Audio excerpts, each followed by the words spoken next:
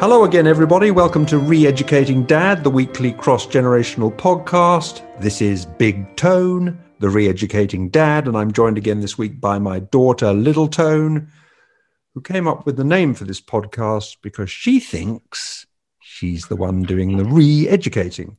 Well, dear listener, we'll let you be the judge of which is the re-educator and which is the re-educatee in this duo. How are things in Hastings on the south coast of England, Little Tone?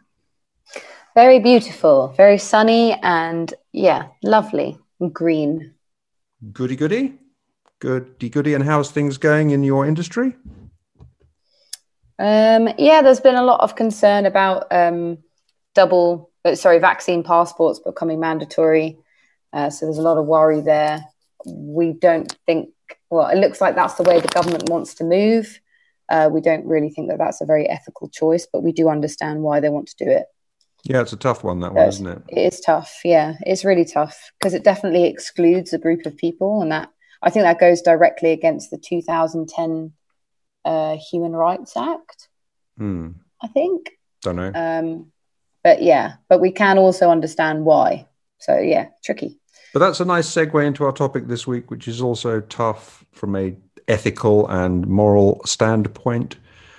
It has three elements to it, but I really think it ends up being much the same topic. So the topic that I wanted to chat with you about this week is climate change, veganism, and hypocrisy. Climate change, veganism, and hypocrisy. So just to recap, something that we've talked about veganism before on this podcast. Our situation is that, I've been vegan now for 4 years. You've been vegan for how long? I think 7 years. 7 years. Obviously, you're a lot longer than me. You were a strong influencer in changing my mind on this, but it took a long time. I was one of those people that was sort of very anti-vegan, veganism, and he was an ass. I was. Yeah, I do. I put my hand up to that. I kept talking to you about how I was going away and having a bacon sandwich and missing and all that sort of stuff. But my head is in a completely different place now on that. I love being vegan. I don't see any problem with the food. I think the food is terrific. I don't feel I'm missing anything. I don't need a bacon sandwich in any way you can get the taste. They make such fantastic vegan products now. I think that, but in conversations I've had with you on this, I think you're less evangelical about veganism than I am. And you've sort of given me the impression that you don't like to put people under pressure. I don't think I put people under pressure. No. It's not pressure. I don't like the culture of shaming other people. Okay. Well, yeah. I actually just don't think it achieves the end goal that I want. So you don't think it's effective in getting people to consider becoming vegan? I haven't found it effective in my experience trying to convert people. Right. Are you successful in getting people to change or not? Well, you changed.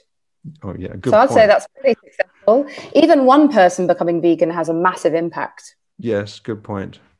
On the amount, I think it's something like 300 lives of animals saved a year or something ridiculous like that by going vegan. Just one person. Yeah. And obviously the effect on climate change is enormous. I think I heard... Oh, your dog wants to eat you or something. I think that I heard that quite a small number of dairy farms put out, I think something like 50, put out more CO2 emissions than I don't know, France, Germany, or Britain, in other words, a whole country. So I don't know whether that's true. I think I read it in The Guardian, so it must be true. But the whole climate change thing, which, as we've said, does go hand in hand. And there's been a lot of these demonstrations in London recently, disrupting traffic and so on. And this thing happened in our little village here in the Cotswolds recently. A few days ago, there was a sort of skirmish on Facebook amongst the residents of our lovely little rural village. A friend and neighbour posted her concern that somebody nearby to her house was having a bonfire close to her, and she thought it was a bit inconsiderate and not great for the environment either. And she was rather set upon by other posters who said that if she didn't eat meat, and if she did eat meat, and if she drove, and if she didn't drive an EV, an electric car, then she had no right to criticize others for being non-environmentally friendly.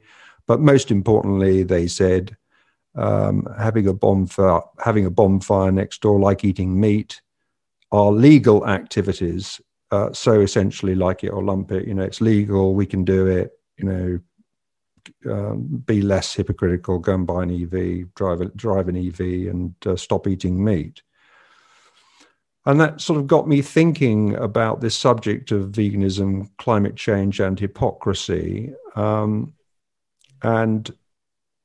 the sort of questions that came up in my mind, first of all, is if an action or activity is legal, does it make it okay?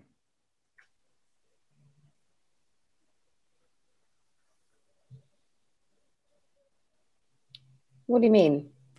Well, the point that these posters were making, she was saying, look, it's not very nice to start a bonfire and in the next door or close by to my house. It's going to affect me. It's not good for the environment. And the answer was, well, it's legal, which is true. So that got me thinking about whether, if an action is legal, that's the end of it. You should be quite. You should go away and keep quiet and not say anything about it. And it made me think about issues like slavery. I mean, slavery was once legal. Subrogation of women was once legal. Discrimination against gay people was once legal. Racism was once legal. You could advertise that you didn't want black people as tenants in your flat. You didn't want Irish people, or you didn't want, this, that, and the other. None of that anymore is legal. So that all of these activities were once legal activities. They are no longer legal activities. So that suggests to me that simply asserting that something is a legal activity makes it okay. Well, I mean, what is bad about having a bonfire other than the smell? It's obviously, and I mean, if it's sending lots and lots of smoke into another neighbour's garden at an inconsiderate time, or even if any time, I suppose, then that's affecting their enjoyment of life, of their property. Obviously, it's also putting emissions into the air. In many parts of the country, you can't burn stuff because it's a smoke-free zone for that reason. I'm not saying it's the greatest example in the world, the bonfire, but you can apply it to, for instance, eating animals.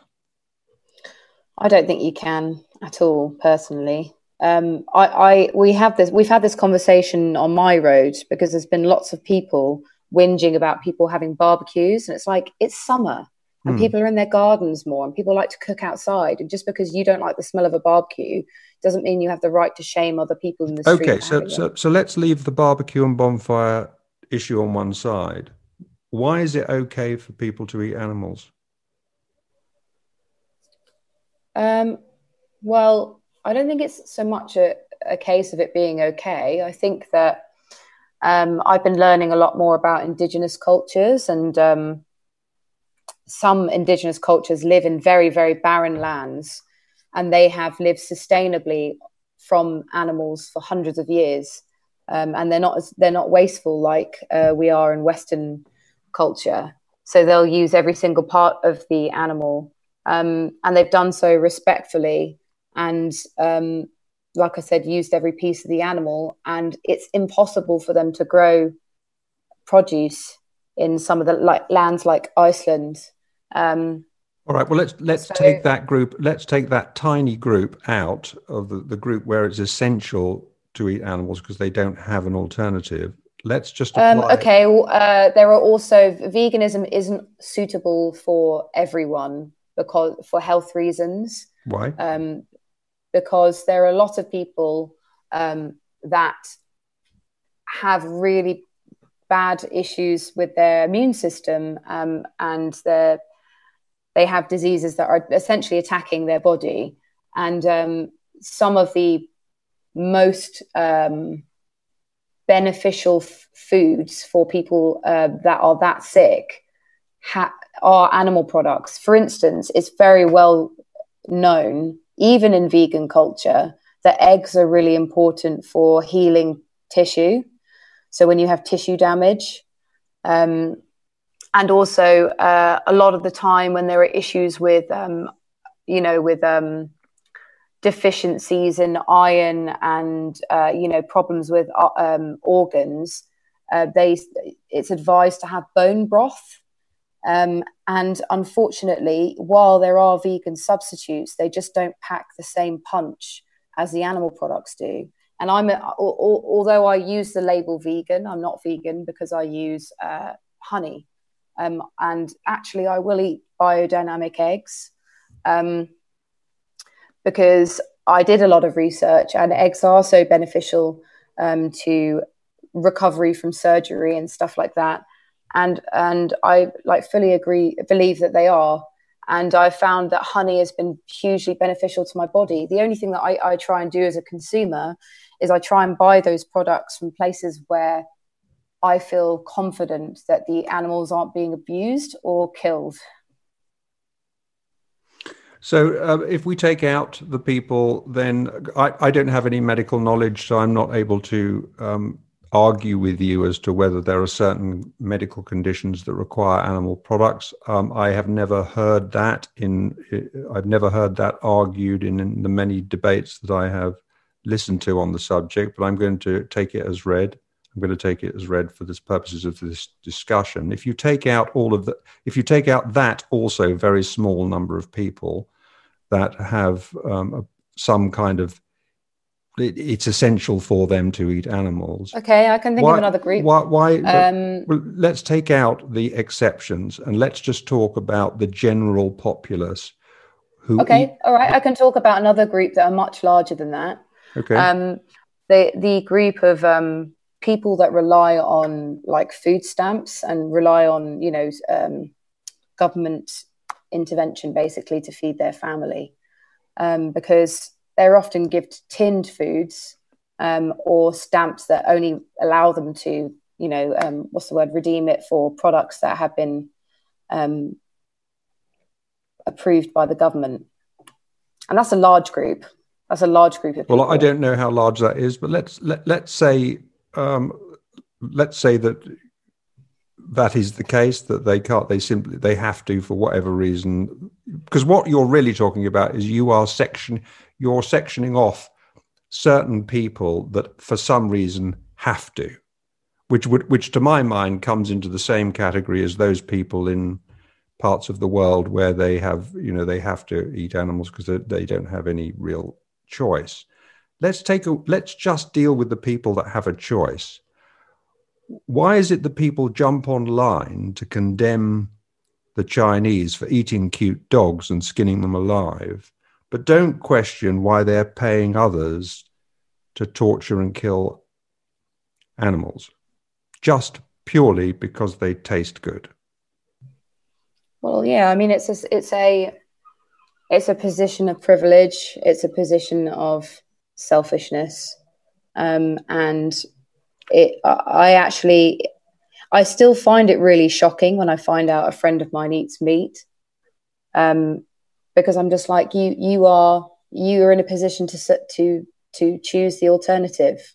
I don't understand why that short-term satisfaction is more important to you than the death of an animal. Sure, that's how I feel, but I can't help remembering that I spent most of my life as somebody who did that and who did it unquestionably, unquestioningly and would also not criticize you, but to take the mickey out of you when you were banging on about veganism. But so there's something in art. There's some cognitive dissonance in the way we approach this subject, it seems to me. It's not just this subject. It is an absolute problem with how we communicate with other human beings and in general, because if you're shaming someone about veganism, you're likely shaming them about lots and lots of different things. If you're shaming other human beings in the first place, you should really think about the way that you're communicating with other people, because it's not the way to get what you want, and it's not a kind thing to do. Like, I don't understand why people are still so unkind to each other. But I would say that the behavior is learned behavior, it's programmed behavior. And as we progress as a society, we have to unpick some of this programming and do some re-educating. Yeah, but I'm just interested in why you think it is that it's okay to teach our children that it's perfectly all right for animals to be killed because they taste good. Why would I think that? Why would I think that that's okay? Well, you're talking about not shaming people, and that seems to me to be not as important as the core point. That no, the core point is education. Education is at the key to progress, and the way that we re-educate is we have to do research and teach ourselves, and I think that it just means people in a position of power or in a position of privilege bringing information to the table to be discussed amongst stakeholders. So in terms of, the biggest institutions we need to look at are our health institutions and our education institutions, and probably healthcare. So what we're feeding people in hospital, because food needs to be viewed as medicine.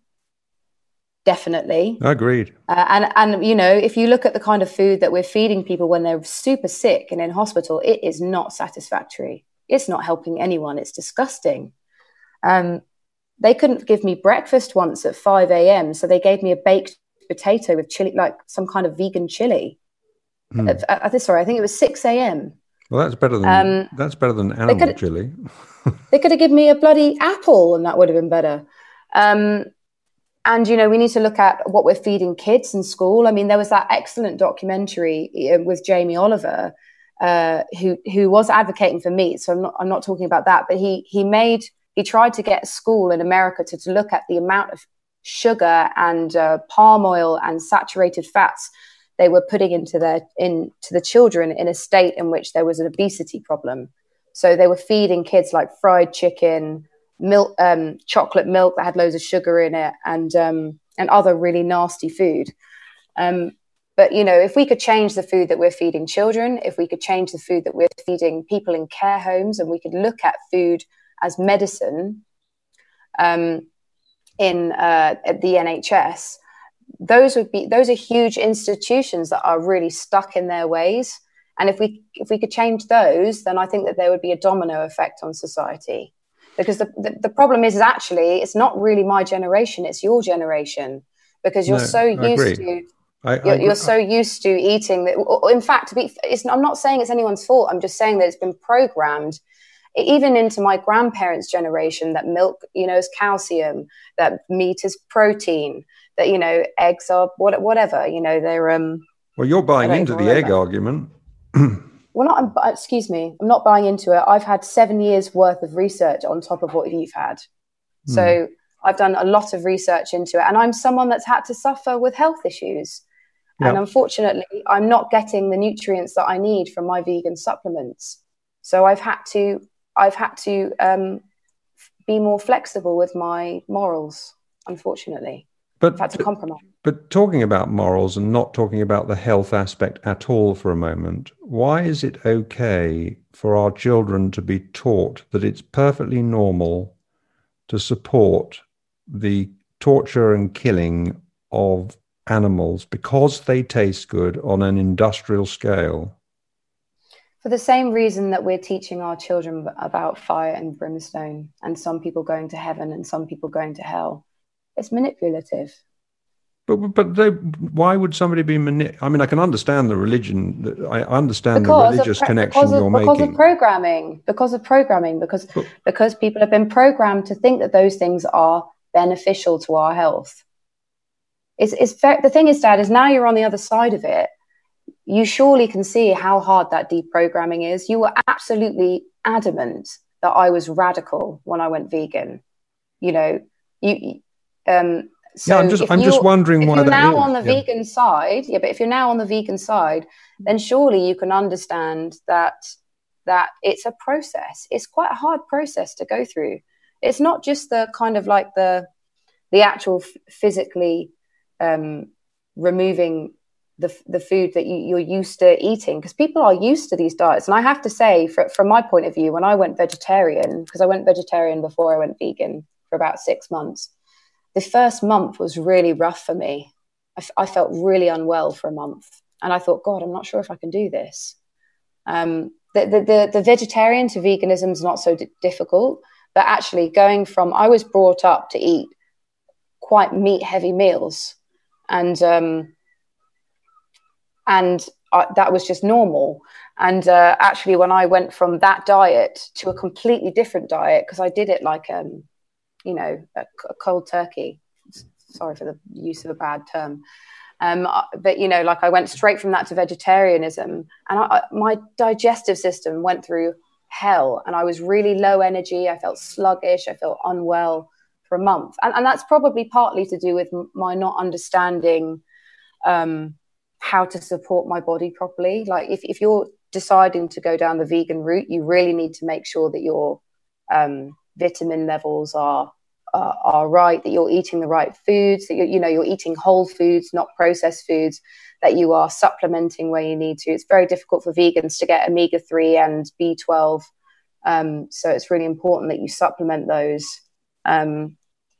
Well, actually, we don't get a lot of taurine in our diets as well. Yeah, I don't actually want to get bogged down in the weeds here, because I've got contrary views to a lot of that. But I found it really easy to become vegan. As you know, I was pescatarian, and then I did it for health reasons.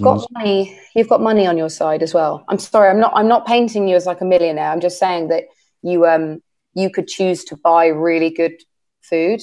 Oh, definitely. I mean, it has been a challenge. There's been times when Tom and I have had to decide to buy, the economy brand, which is not really that good. No, that's over true. The organic, and I think that's definitely like. But I benefit from my privilege now that I have a good wage. Let's just kind of connect this with the climate change element of the holy trinity that we've been talking about here, the three things: veganism, climate change, and hypocrisy.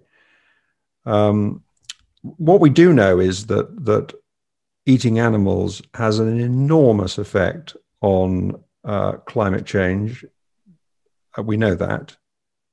We know that it's a very morally problematic thing to be torturing non-human animals and killing them against their will. We know that. And we're only doing it in the vast majority of cases because it tastes good. So, I mean, I think that there's so many problems about that. But also it's bad for us as a species because it has the climate change, the climate problem that we have to solve, and it would be a big part of solving that. But also we have the biggest worry amongst medical scientists, which is antibiotic resistance. When our antibiotics stop to work,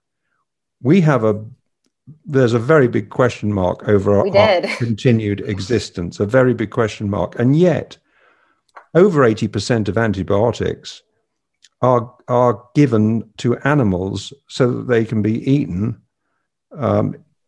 in a safe, hygienic way. And so that's the biggest propellant towards making antibiotics become, as they will, it seems, certainly become ineffective. So there's that. We also know, and we've just been through a global pandemic, that factory farming mistreatment of non-human animals is certainly going to cause future pandemics, which are likely to become more and more dangerous for us. So if you put all of those cocktails together, I can't understand why we have this continued cognitive dissonance, and why we're not getting to grips with this when really it's quite an easy step for us to take when you consider all the other options for alleviating the climate emergency that we apparently are in, although you wouldn't think so if you look at the way governments and actually people behave. I don't understand why we don't see the sense in dealing with this. But also, and what I want to also talk to you about, is so many of these climate change activists that disrupt London, disrupt other people's lives, do so while still eating meat, do so while still driving diesel burning cars, and going to McDonald's, so I'm not sure you've got that hypocrisy. Let me just sort of bring this all together, and then I'll let you have as much say as you want on it. And then you've got celebrities flying on their private jets in order to lecture to other people about the way they should behave, change their behavior. And we've also got political summits, global political summits, where everybody's flying in on private jets.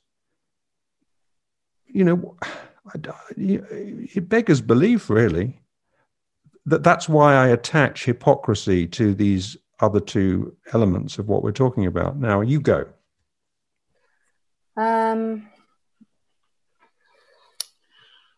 I think it's really difficult for you to compare some of these things to others. I don't think that you can.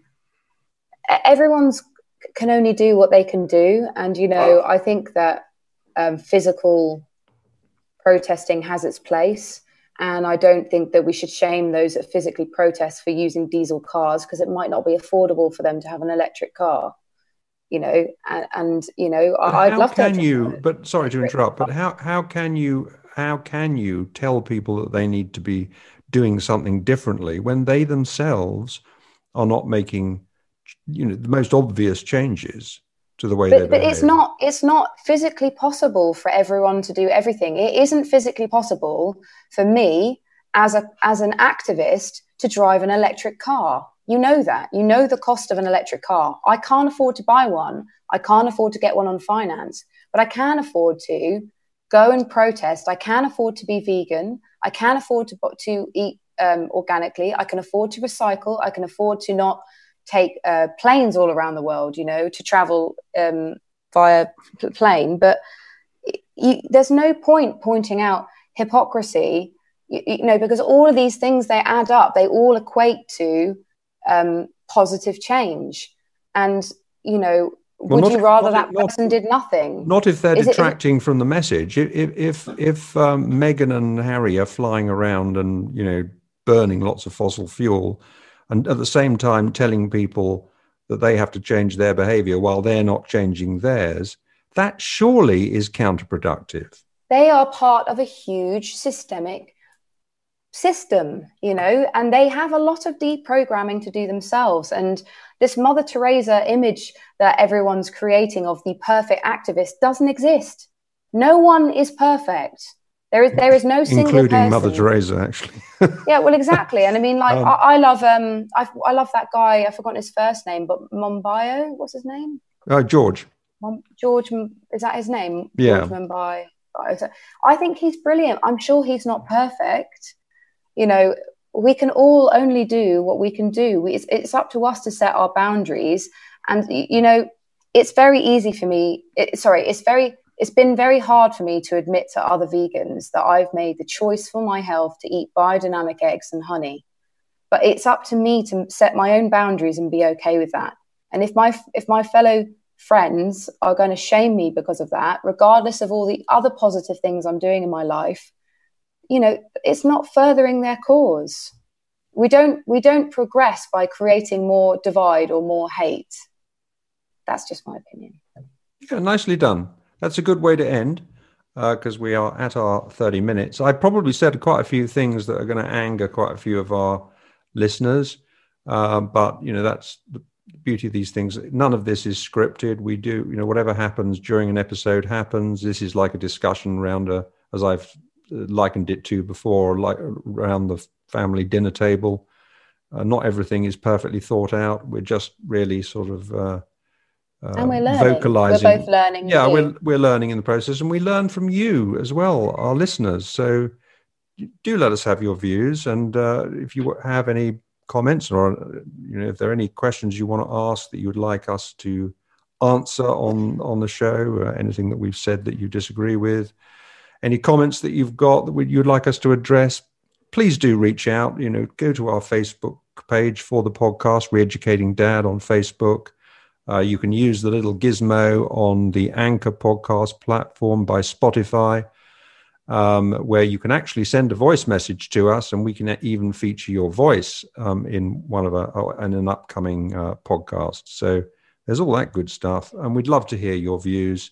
Thank you very much for listening, and we will look forward to seeing you next week. I say see because you can actually see us recording these episodes on our YouTube channel, and some days after our publicizing the audio version, we do always publicize the YouTube version so you can see us as well, if that floats your boat. So thank you very much, and for now it's goodbye from me. Goodbye from me. Thank you, everyone, and thank you, Little Tone. Bye.